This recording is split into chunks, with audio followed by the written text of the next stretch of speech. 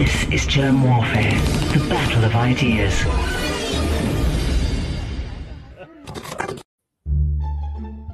One practical solution to how to decolonize science would have to restart science from, I don't know, an African perspective, from our perspective of how we've experienced science. For instance, I had a question for all the science people is, there's a place in KZN, Kabialingana, and they believe that through the magic, the black magic, we call it black magic, they call it witchcraft, others, that you are able to send a lightning to strike someone. So can you explain that scientifically? Because it is something that happens. But it's fine. But Western modernity is the direct antagonistic factor to decolonization, because Western knowledge is totalizing. It is saying that it was Newton and only Newton who knew or saw an apple falling, and then out of nowhere decided that gravity existed and created an equation, and that is it. For whether people knew Newton or not, or whether whatever happens in Western Africa, Northern Africa, the thing is, the only way to explain gravity is through Newton, who sat under a tree and saw an apple fall. So Western modernity is the problem that decolonization directly deals with, to say that we are going to decolonize by having knowledge that is produced by us, that speaks to us, and that is able to accommodate knowledge from our perspective.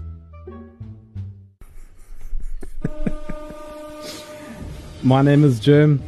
This is Germ Warfare, the battle of ideas. The battle of ideas. Sorry, that was that viral clip from UCT that everybody might remember. Science must fall. Science must be decolonized.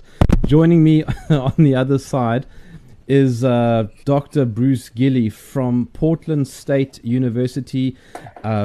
Doctor, you are, as I understand it, a professor of political science. Is that correct? Yep, that's it. That clip. Have you seen it before? Well, I've seen versions of it in many places, and I gotta say, I'm kind of flattered. You know, Western knowledge is totalizing. Oh, thank you very much. I mean, what a nice thing to say. You know, because wow, my knowledge that was produced by me is totalizing means yours is partial and fragmentary and like half-assed. Thank you. I feel so much better. Thank you. I'm so embarrassed. The most woke people are the biggest white supremacists, because everything they say is basically white supremacy. It's like the very arguments about the white man is special and powerful and totalizing, and his ways are uniquely powerful and create and shape everything, and the white man speaks and the rest of the world trembles. Is that the woke people saying that, or is that the white supremacists saying that? I can't quite remember. Actually, for my money, it's the same thing. Well, I'm a political scientist, and I focus on comparative politics and international development. I used to focus mainly on Asia. I was a China specialist. I lived in colonial Hong Kong for 5 years, and then post-colonial Hong Kong for another 5 years when I was a journalist. And then I went back and got my PhD and became an academic, and basically worked in kind of standard foreign politics issues. I taught African politics. I taught Asian politics. I wrote things about different issues. And then, you know, I actually should have been famous much earlier. I'm kind of, you know, I feel jilted because my first outrage somehow didn't register. And that was when I wrote an article where I said Chinua Achebe was actually not anti-colonial at all, and published that in the journal African Affairs, and was kind of expecting to become a pariah, but for some reason nothing happened. And it wasn't until I then wrote another article called The Case for Colonialism. I guess I should have said something like Chinua Achebe's Case for Colonialism, or the marginalized people of color case for colonialism, and nobody would have noticed. But I just called it The Case for Colonialism, and that was apparently not acceptable. I am very thankful for colonialism because I'm drinking a bourbon. And when you sat in that UCT classroom and pushed the light switch, the lights actually came on so that woman could give her harangue. And that it's my first my understanding that science is responsible for that. So perhaps she would have given her talk in the dark. She would have been happier because we don't want Western modernity to predict that when you turn the light switch on, it'll become illuminated in the room. And of course, that's also besides the fact that she had an iPad in front of her. Well, it's sad, right? I mean, we can joke about it, Jeremy, Yes. but I mean, at the end of the day, this is basically a tragic train wreck of social and racial identity that some of these groups have defined themselves as essentially pre-Enlightenment cavemen, and somehow think that that's some authentic identity that is good for their children and will lead them to have more flourishing and happy lives. I mean, it's a human rights issue for my money. Yeah. That many of these identities have positioned themselves as enemies of modernity. I mean, what could be more cruel to your children and your society than to position your identity as anti-modern? What is colonialism? So actually, the word actually was from the Romans, right? And it actually was what we would now call settler colonial. I mean, where you sent a bunch of your people, your merry band of settlers, and they created a colony, like an offshoot of the home country. But we then, by the 19th century, Western imperialism was spreading to places where most people, Westerners wouldn't live, West Africa being, one of them, and East Africa to some extent.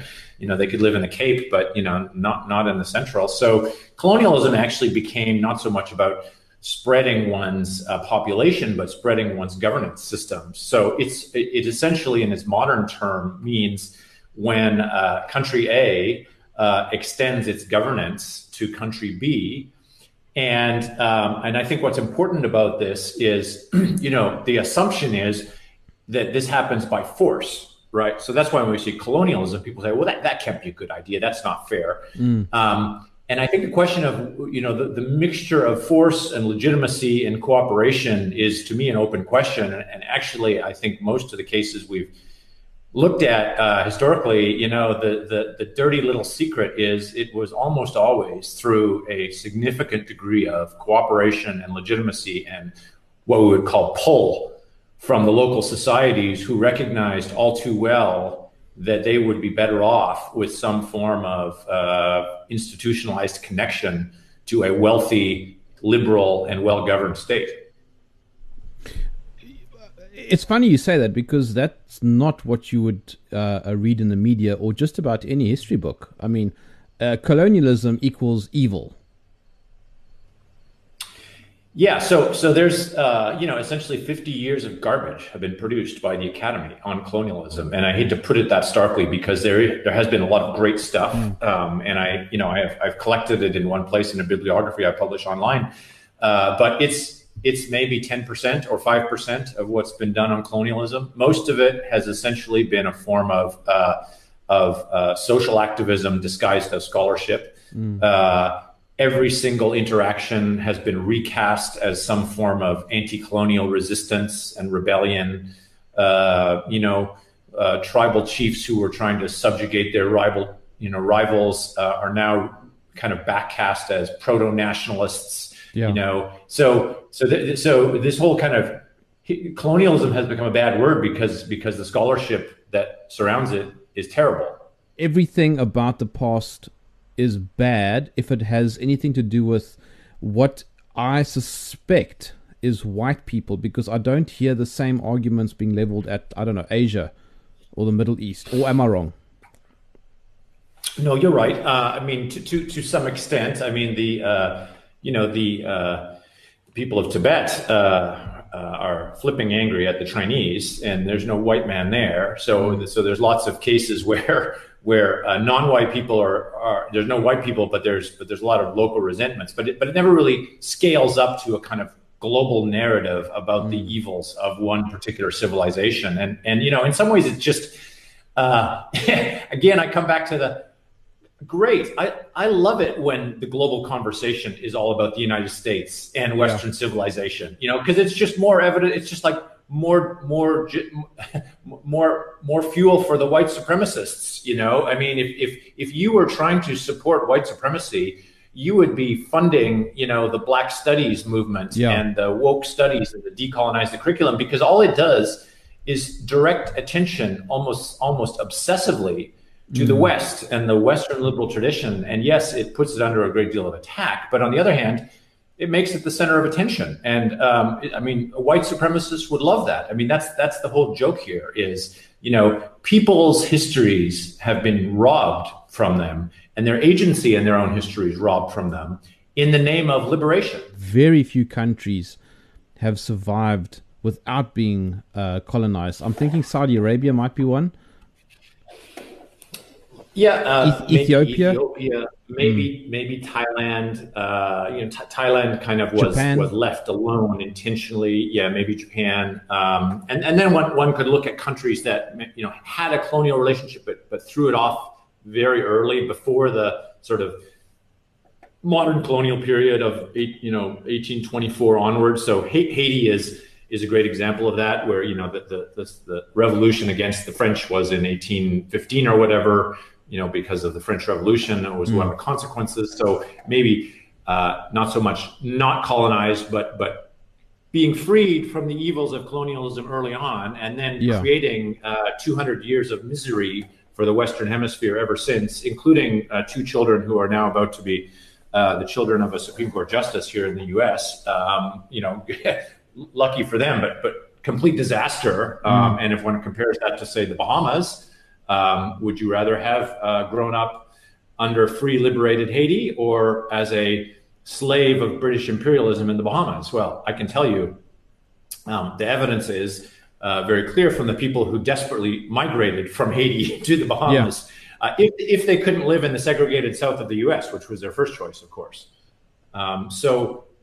Colonialism has spread and been the norm in human history because that's been better for human life. Because slavery ended because of colonialism. I mean, British imperial expansion in particular, from the 1820s onward, in the sort of second phase of European imperialism, was premised in many cases at the abolition of slavery, and massive resources were devoted by the British as part of their imperial expansion to ending the slave trade. Indeed, the reason they ended up in control of so many places in East Africa and in West Africa, and even in the Caribbean, was because they were devoting resources to the abolition of first the trade in slaves, and then the purchase of slaves, and ultimately allowing each place to then abolish slavery as developmental conditions made that possible within the colonies themselves. So if there had not been colonialism,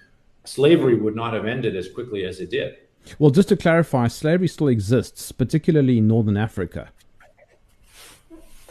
Right. Well, another reason why more formalized engagement with more stable, liberal, and well-governed political systems would be of benefit to the least advantaged. And of course, this is the thing that the thing about colonialism is it was experienced differently depending on whether you were an upper class elite or a poor marginalized person. And the people who hated it were the upper class elites, in part because they got jilted from their thrones and they were not allowed to, take the daughters of the people in their areas anymore and put them in their house. And also because in just a kind of cultural way, it was a loss of dignity. I mean, the Indians in particular, the upper caste Indians, have never recovered from the discovery that the poor people in India actually preferred the British to the Maharajas.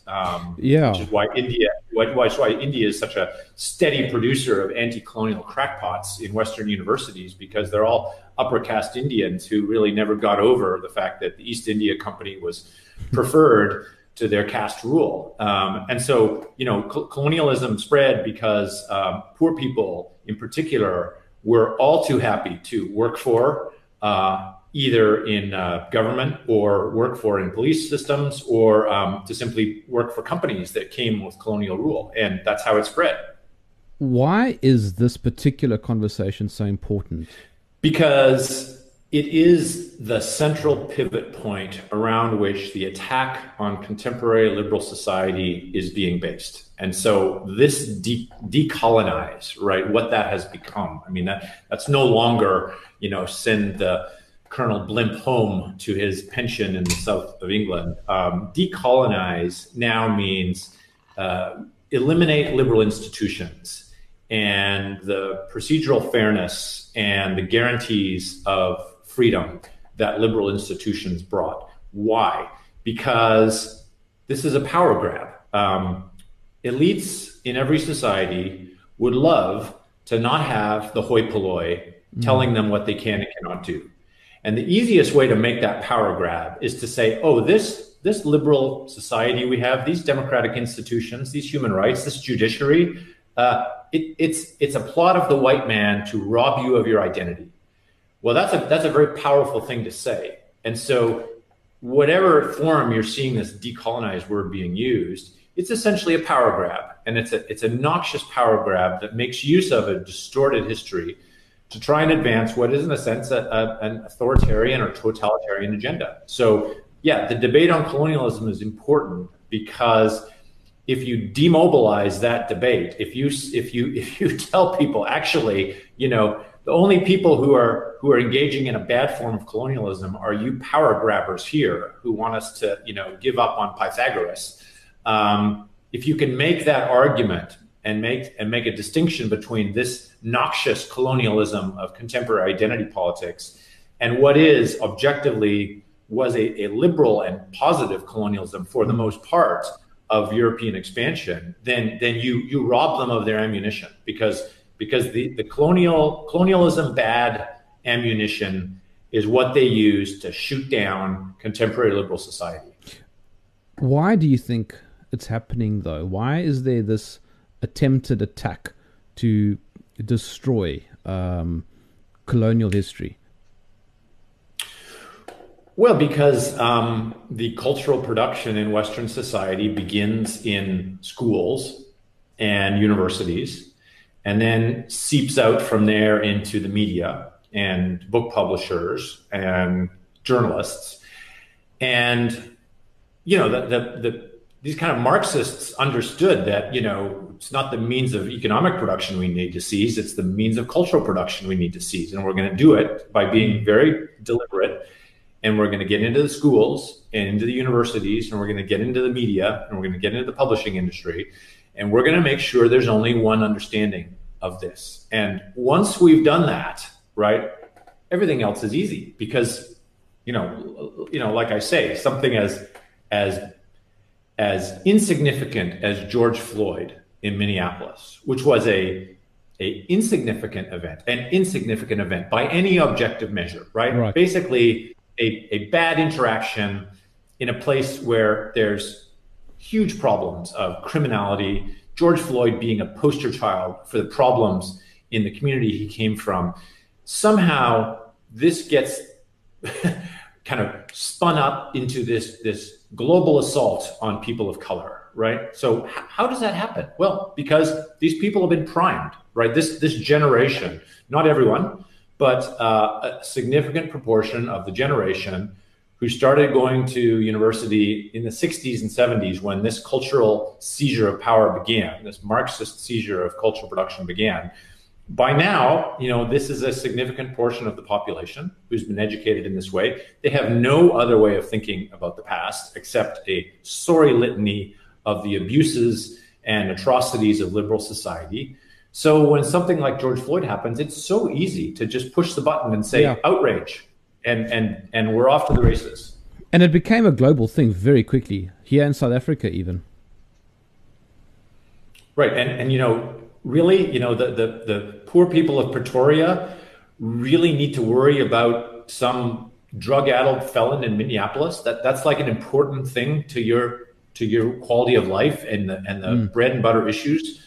I mean, just think how sad that is, right? That a whole generation of people have become so programmed, like they're in a nasty cult in Guyana, to just be so easily mobilized by a few kind of dog whistles from the BLM movement I mean, again, it's going to take a generation of deprogramming to get us back to a point where liberal society is safe again. If South Africa can actually start to have a productive encounter with its not just British colonial past, but with its post-colonial past under apartheid, and understand, what was bequeathed in a positive sense, and understand that what was bequeathed in a positive sense far, far outweighs what was bequeathed in a negative sense, maybe there's hope for South Africa. Maybe it's not just sliding into the classic African tailspin.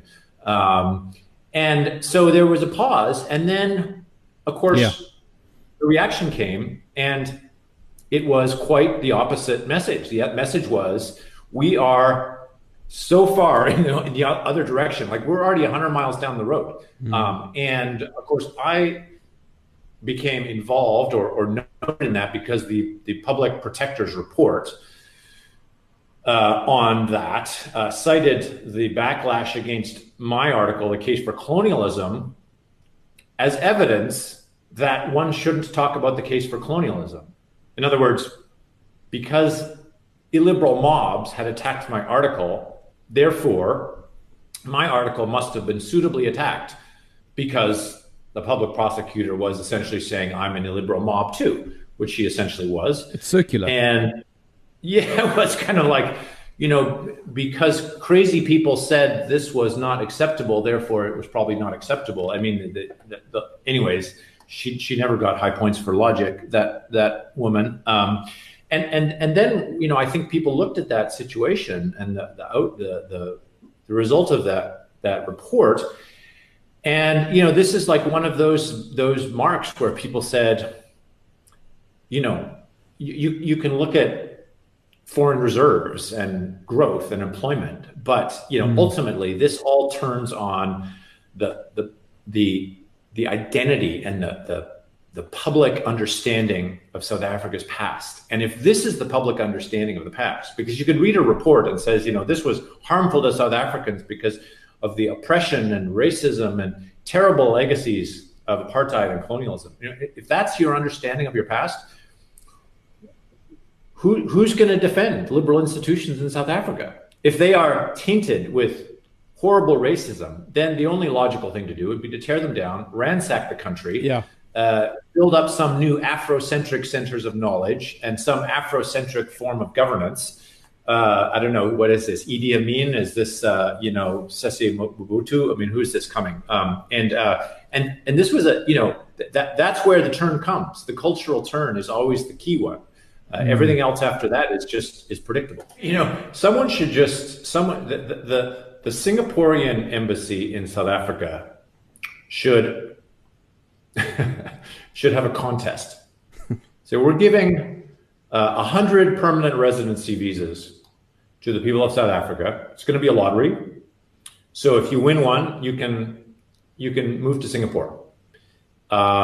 See how many people apply for those visas in South Africa. My guess is, 30% of the population would apply for those visas. So in other words, Helen Zealy is right? I mean, in other words, what she's saying is that if we could have been more like Singapore, the people of South Africa would have been better off and would have been happier. It's just rank hypocrisy to say, we have to stand up to that sort of idea because the people of South Africa, really are happy that we're not a global financial center with an incredibly high standard of living and safe schools for our kids and excellent income and ability to travel and whatnot. I mean, it's rank hypocrisy. And I don't think there's a way to disempower that until you have a serious conversation about the past. I mean, so this is why this debate matters. We don't really care about, Lord Lugard's amalgamation of Nigeria. I mean, nobody really cares about that for its own sake. But what's at stake here is, how do you relate to the past of your country? And if you think your past is just a litany of horror, why would you do anything to support it in the present and try and protect and maintain the institutions that you inherited from your colonial past? Why not tear them down? I mean, that's what most African kleptocrats did. Fiascos about statues, which I find very strange. I mean, it's a statue. Well, yeah. I mean, in medieval times, they used to go dig up the churchyard when there was a plague, and someone's decomposing body was causing the plague, because they cast a spell. I mean, this would kind of play into contemporary notions of magic and its sway over the contemporary world. So okay, whatever. I mean, people will be in public spaces doing crazy things all the time. I'm not really exercised about statues because I don't really care what statues are in the public space, but I do care that we accept that a democratic system has a constitution. Yeah. And it has a division of power and has a means of electing rulers and holding them accountable and overseeing that through the freedom of information, the freedom of speech. I mean, that's the statue I care about. And that's the one that is in danger here. Do you think there's a little bit of Steven Pinker's Noble Savage coming through? That the country, at least let's say South Africa, was better off before it was colonized? Yes, the land of milk and honey counterfactual, this is called. So, yeah, it's great if you can get it. I say it's great to say, like, yes, but for this, we would be Wakanda. Who believes this? Right? The Hollywood producers love this, right? This is I call this the Wakanda fantasy. This is basically, and it's ludicrous. We know it's ludicrous. There's no evidence that the places that were colonized, with very few exceptions, were on track to become anything except a continuation of Stone Age, pre-modern societies, which, by the way, would have been,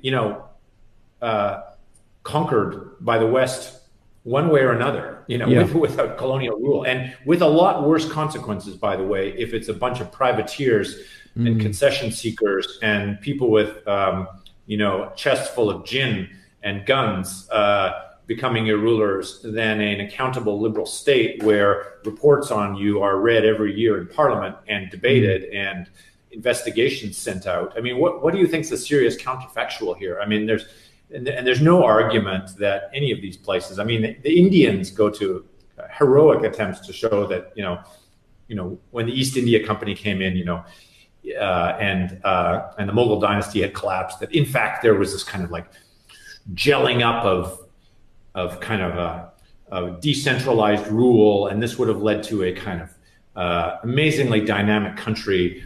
But the Shah of Persia basically marched into Delhi and announced his arrival by massacring 45,000 people and started minting coins, evidence of his intention to colonize India. So the most likely counterfactual to the British in India would have been the Persians, and this was a nasty regime. So there is no land, there's no Wakanda. There's no fantasy of this, and the trajectories all show kind of bad directions. As a thought experiment, had Britain not gone to the US and colonized, what would have happened? Do you think? So there were multiple groups competing over the American territory. Yes. The Russians were already in where I am now. This was Russia. I would be a Russian speaking to you. Very nice to speak to you. Because this would have been Russia. And then the Spanish were, of course, in control of, or the Mexicans. Later, the Mexicans were in control of much of the southwest of the United States. You would then have had essentially a slave empire in what's the American South, because those would have been plantation colonies run by private companies, kind of like, the Congo Free State of the United States, the Free State of the Southern United States. And then you would have had these essentially religious sects colonizing what is now the Northeast of the United States. I mean, that's what the people fleeing, going to the United States for religious reasons. So the Pilgrims and the Anabaptists and the Brownists and all these people who came aboard the Mayflower and after, would have created these little theocracies. So you would have had Russians, Spanish caudillos, slave empires and theocracies in what is now the United States. Now, I don't think there's any plausible argument that that would have made this country a better governed and more prosperous place than it is as a result of British colonialism. No, it sounds magical. Sounds like Wakanda. It sounds like Wakanda. What do you think might have happened in South Africa were it not for the Europeans landing? Large parts of Africa and in South Asia too, where they still don't use the wheel, by the way. Wow. I mean, they still carry things on their heads. I mean, just because, and this is just more like kind of lock-in effects of cultural practices that just and without economic development, they're not using the wheel. I mean, the wheel.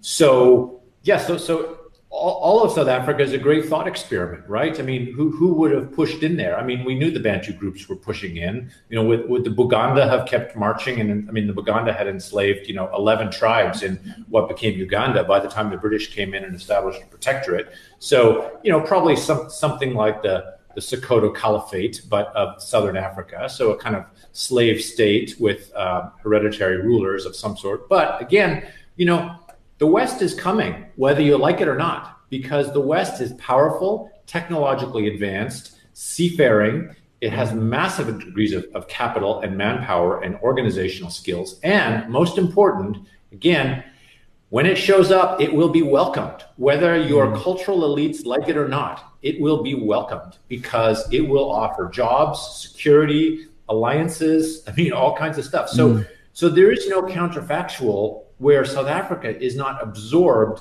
into some rival kingdoms, African and European. So how do you want that encounter to go? I mean, would you not prefer it to go through the establishment of a single protectorate by a relatively, and in South Africa's case, the single most liberal, well-governed state in the world at the time? I mean, I'll volunteer for that.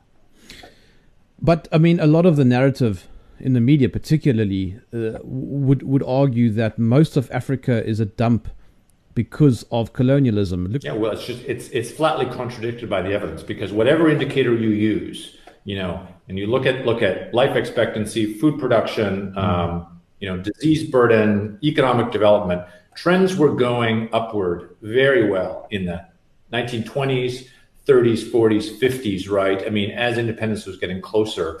But, in the 50s and 60s, most colonial officials said, maybe by the end of the century, we'll be ready. I mean, that's what they thought. And they were probably right, frankly, that colonial rule needed to last longer than it did.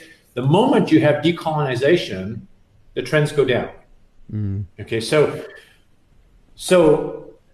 in part, this is because colonial officials left. But for the most part, it's because these societies were unable and unwilling to maintain the colonial inheritance that they had taken on, with a few exceptions. Singapore being, the great example of, strong continuity between the colonial and post-colonial period. To some extent, Malaysia as well. And one maybe would look at Botswana. I mean, I don't know. There's maybe a few exceptions, not many in Africa, where at least there was a stronger attempt to maintain the civil service traditions, the apolitical military. So basically, it's exactly the opposite. The more intensive and the more continuity there was between a country and its colonial past, the better off it was. Right. The more you had some lunatic show up, like Amilcar Cabral in Guinea-Bissau, who said the main task is to tear down and destroy the colonial state, well, you had just a massive human disaster. I mean, a quarter of the population fled to Senegal, and another quarter got murdered in his constant political infighting. How is that the legacy of colonialism? That's the legacy of anti-colonialism. Well, were it not for colonialism, Afrikaners wouldn't exist.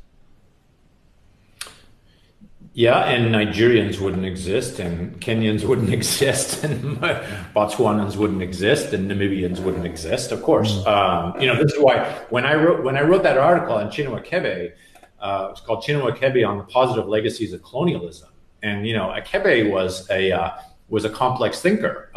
Yes, he thought that some things had been, education had not been done well, and the governance systems were not as sensitive to local systems as they should have been. But his basic takeaway was, hey, colonialism is modernity. It's like how you move into the modern world. It is how you face up to the fact that the modern world is upon you. And one of the good things it does is it creates a border within which you need to reinvent your society along modern lines, not along, ethnic or identity lines. And he was very clear, this is the great inheritance of British colonialism that we as Nigerians have, is this thing called Nigeria. And there's no plausible pathway. And people say, oh, the colonialists made these artificial boundaries, right? This is the classic one, and these did violence. Well, artificial boundaries were the best thing that ever happened to Africa, because artificial boundaries were what created the impetus for a civic republic instead of a tribal republic. And the fact is that ethnically homogenous countries have not done better than ethnically mixed ones. Just look at South Sudan. I mean, this was supposed to be the solution to the terrible colonial boundaries. So we're going to carve out this little ethnic enclave, and that's going to solve the problem of artificial boundaries. Well, it took 6 months before South Sudan was in a civil war.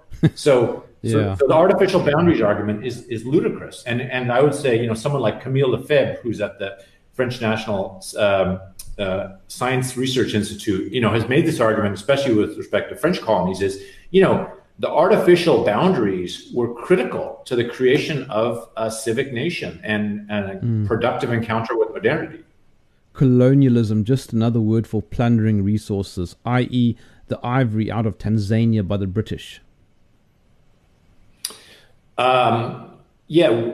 Was there ivory theft under colonialism? Yes. Did that more or less define colonialism's economic impact? No. So, here you have to just kind of look at the research that's been done. And I mean, not the Rodney, not the sort of colonialism and underdevelopment in Africa propaganda, but economists who look at the colonialism variable and economic development. And the evidence is very clear. The longer and more intensely you were colonized, the higher your income per capita, the more wealth you had in your society, the fairer was the distribution of wealth, the higher the wages, the better the household living standards were. I mean, the evidence is irrefutable. And so this is just we have this problem of wanting to pile a lot of kind of negative emotions on this word colonialism.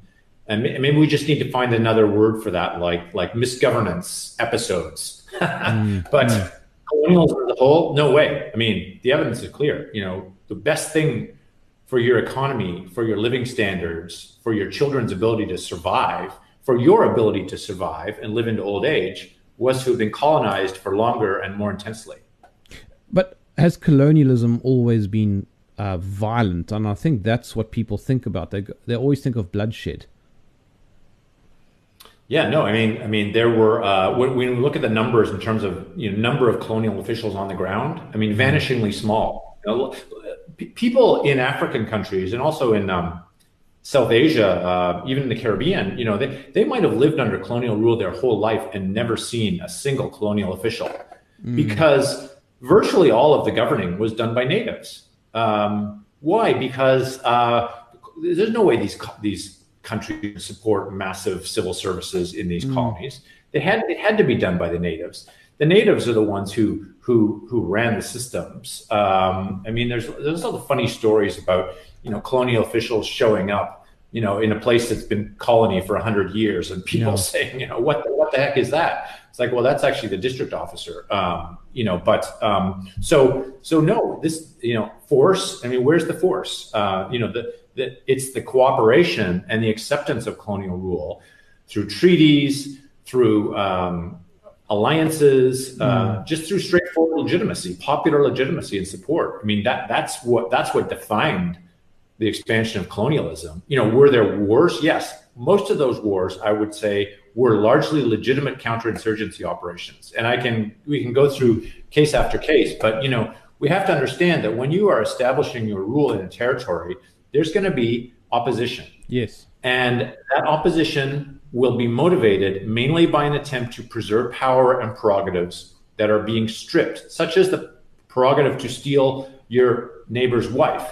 and the prerogative to enslave another tribe, and the prerogative to burn another village and steal their land. Well, yes, colonialism said no to that sort of thing. And when groups resisted, engaged in counterinsurgency.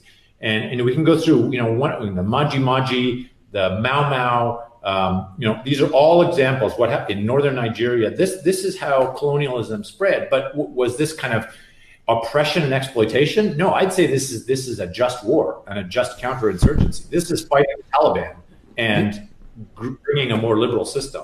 The accusation at you that you're making colonialism sound magical and amazing. And in my article, I looked at Guinea-Bissau, and the reason I did that is, first of all, you had a nutcase like Amilcar Cabral, who became the president and tore the place to shreds. So it is like, okay, maybe not as representative of every African country, but it's a bit extreme in terms of how disastrous post-colonialism was. But what I was interested in is the Portuguese get a bad rap, right? It's easy for me to defend British colonialism.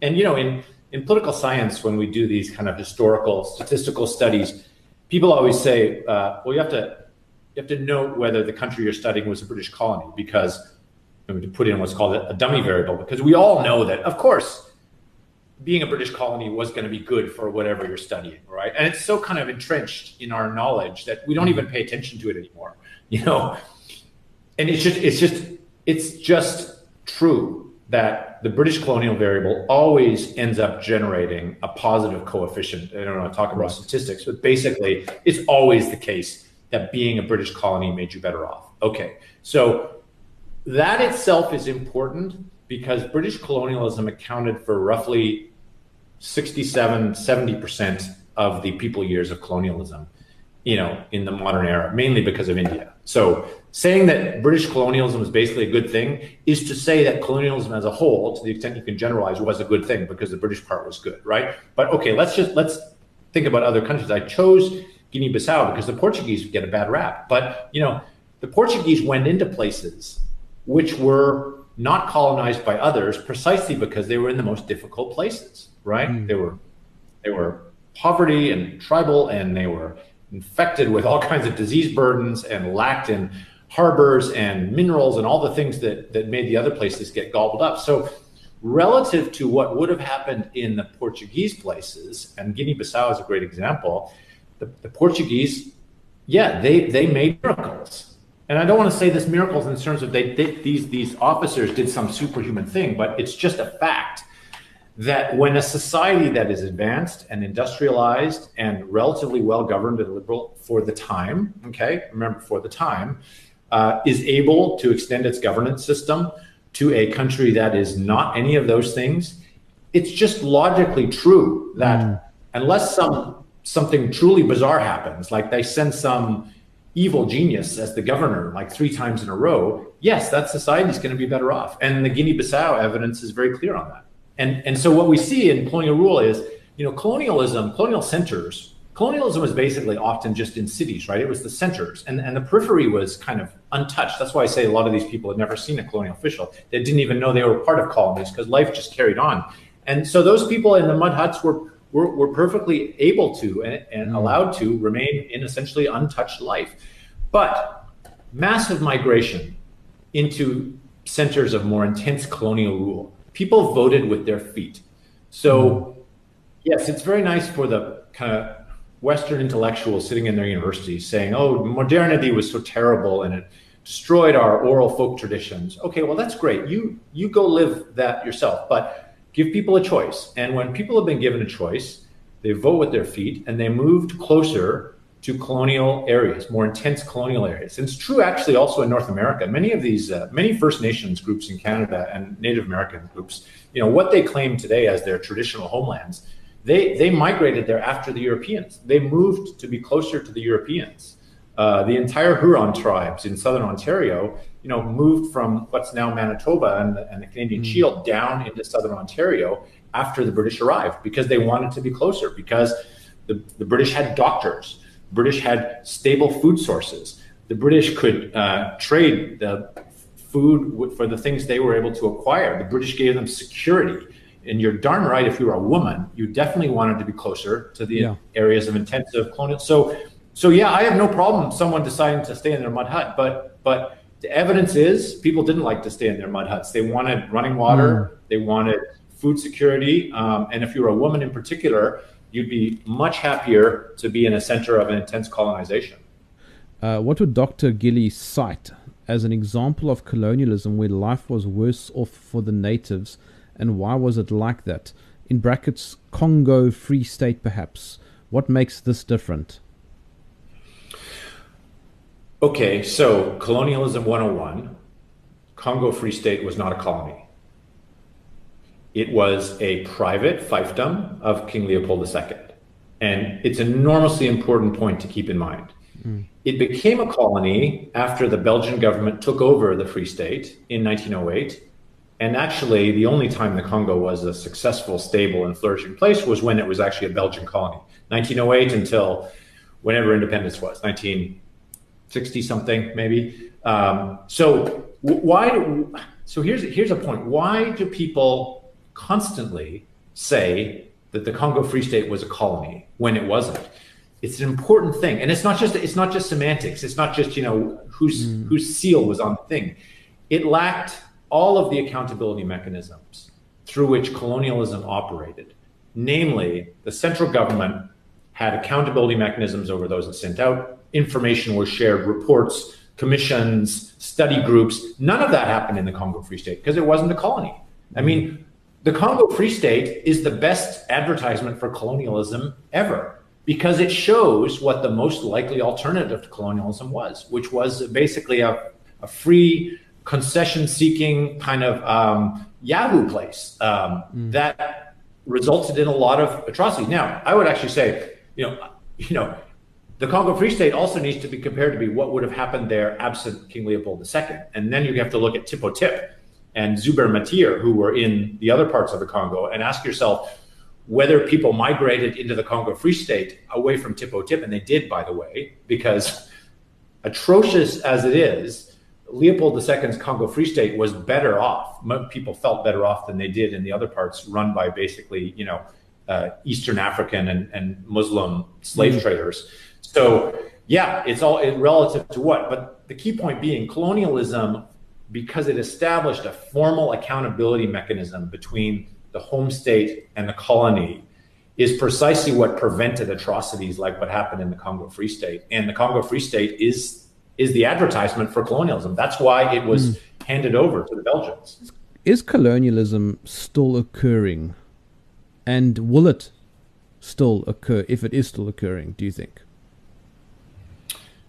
So no, it's not still occurring. And I think it's important conceptually to state that when we talk about colonialism, we mean something very specific and historically embedded, in the sense of it is when a share or the entirety of sovereignty over place B is in the hands of place A, right? And I mean formal sovereign power. So China, the most recent example of colonization is China taking over Hong Kong, right? Why? Yes. Because China literally became the sovereign in Hong Kong in 1997. It replaced British sovereignty with Chinese sovereignty. It went from being a British colony to a Chinese colony. Okay, so that idea of sovereignty is very important. It can't just be because I have a lot of investments there, or because we have a defense pact, or because I'm sending a lot of workers there, that this is colonialism, because we have to be very careful with that slipperiness. You can call that what you will, globalization, international economic integration, the political economy of diplomacy, but it's not colonialism. Colonialism involves sovereignty, the ability to hold a share of the political power over another place. And for the most part, that has disappeared because we're in a nation state system now. There have been these instances in Africa of sovereignty, so-called sovereignty sharing arrangements, whether that was the British going in and reforming the Sierra Leone police force, where they actually were given, authority over the police force while they rebuilt it, or the World Bank sequestering Chad's offshore gas revenues in a special fund held by the World Bank. right? So the World Bank and the consortium there essentially took sovereign power from the Department of Finance of Chad and held it. So that's colonialism. And I say in my article, we should call that colonialism because that's what it is, right? That's sovereignty. But other forms of international influence between nations, that's just international influence. That's not colonialism. I think we do a disservice both to the contemporary reality as well as to the past by calling that colonialism. Right.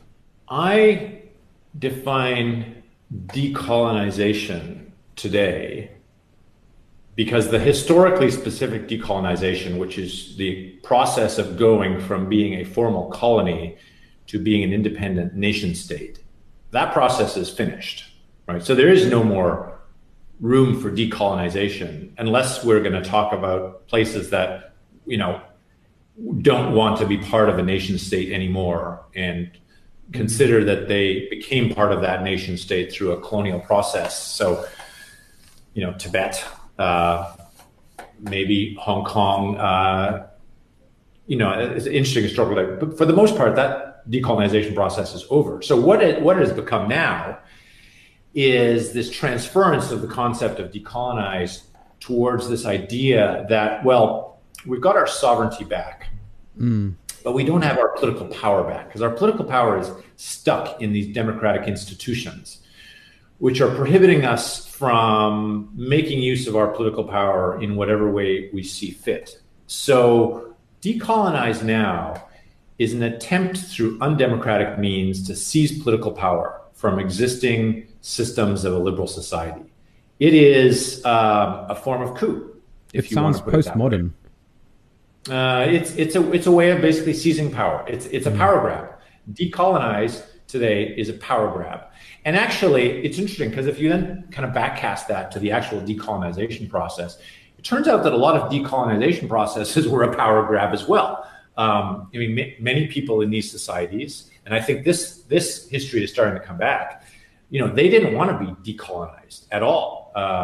In the Congo, you've got to read David Van Riebroek's book, Congo, An Epic History. It's an epic book. And, he really documents how the various groups and peoples in the Congo were dead against decolonization, right? And the great king of Central Congo said, this is a bunch of loudmouth minorities who want to decolonize. Don't give in to them, right? Mm-hmm. But the Belgians were exhausted. They'd gone through wars. They were tired. They came to Brussels. They had a conference. They said, right, it's up to you.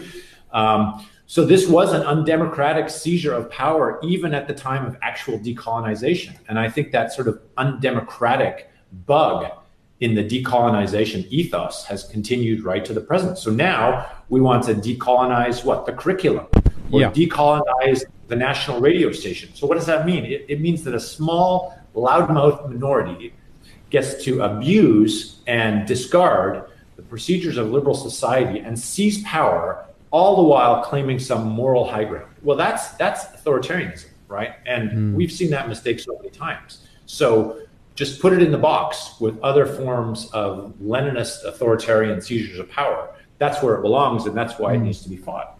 Human history is the history of racism, if you want to call it that. Human history is the history of groups for solidarity reasons and protection reasons, developing stories about their internal cohesiveness and their separateness from others. Okay, that is human history. And human history until very recently. And what's interesting is, so who ended that human history? Who overcame racism, right? Which civilization developed norms and ideas and ethics that said, we need to think about the universal equality of men? Was it the Qing Empire in China? No. Was it the Maharajas in India who promoted this idea? No. Was it the Sokoto Caliphate in northern Nigeria? No. It was Western civilization that defeated racism, right? And now, guess which civilization is charged with racist history? The West. Again, it's kind of flattering, but it's completely anachronistic. Absolutely fascinating conversation. Thank you. And thank you for your service to free and open debate. My name is Germ. This was Germ Warfare, the Battle of Ideas. If you enjoyed this podcast, please visit supportgerm.com.